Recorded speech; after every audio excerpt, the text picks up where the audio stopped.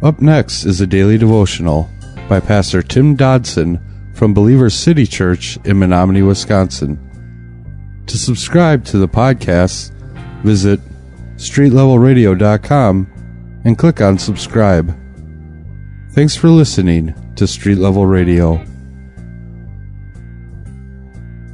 You know, it's always a tempting thing to judge fellow Christians and to try to evaluate them whether or not he or she is a good follower of Christ.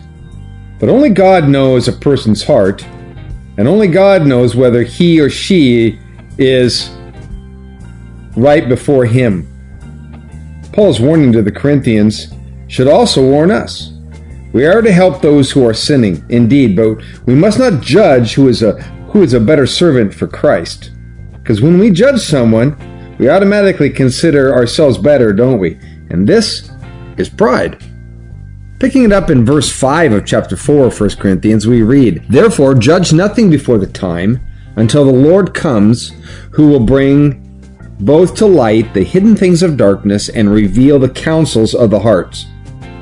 Then each man will get his praise before God. Now these things, brothers, I have in a figure transferred to myself and Apollos for your sakes, that in us you might learn not to think beyond the things which are written, that none of you be puffed up against one another." Paul the Apostle felt that even he wasn't fit or righteous enough to judge himself. I mean, he knew who he really was. He knew he was the guy at the end of the race, the guy at the finish line, not the guy he was that day.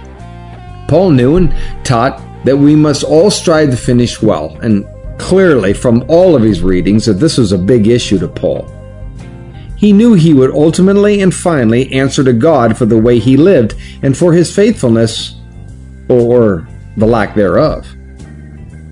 It was not the people that kept him walking forward. No, it was God. We live in a Christian world much like that of Corinth.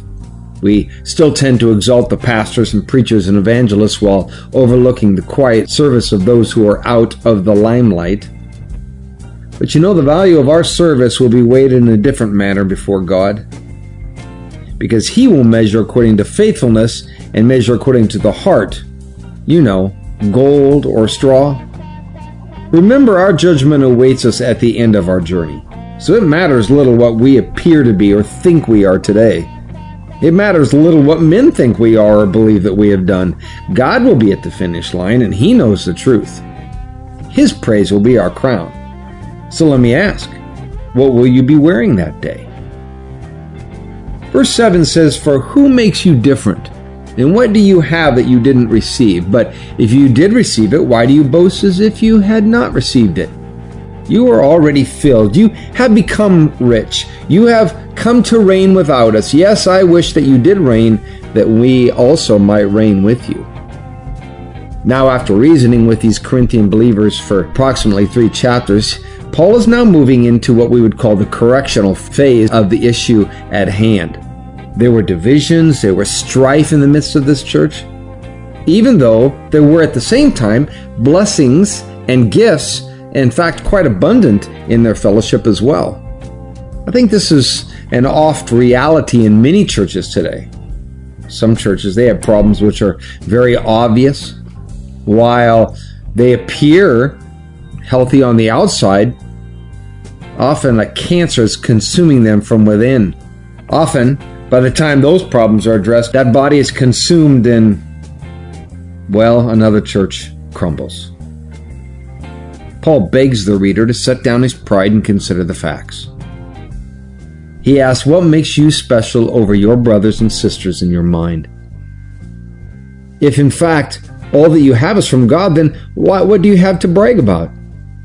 Now, Paul, who I think we all would agree was notoriously cynical, he's painting a picture here of a group of spoiled children who have forgotten who they are. The Corinthians were a lot like Christians today.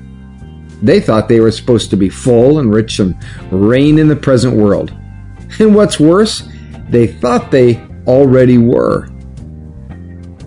It's been said that, quote, lifetime is training time for reigning time, end quote. Now the reigning is not for this world, but for the one to come.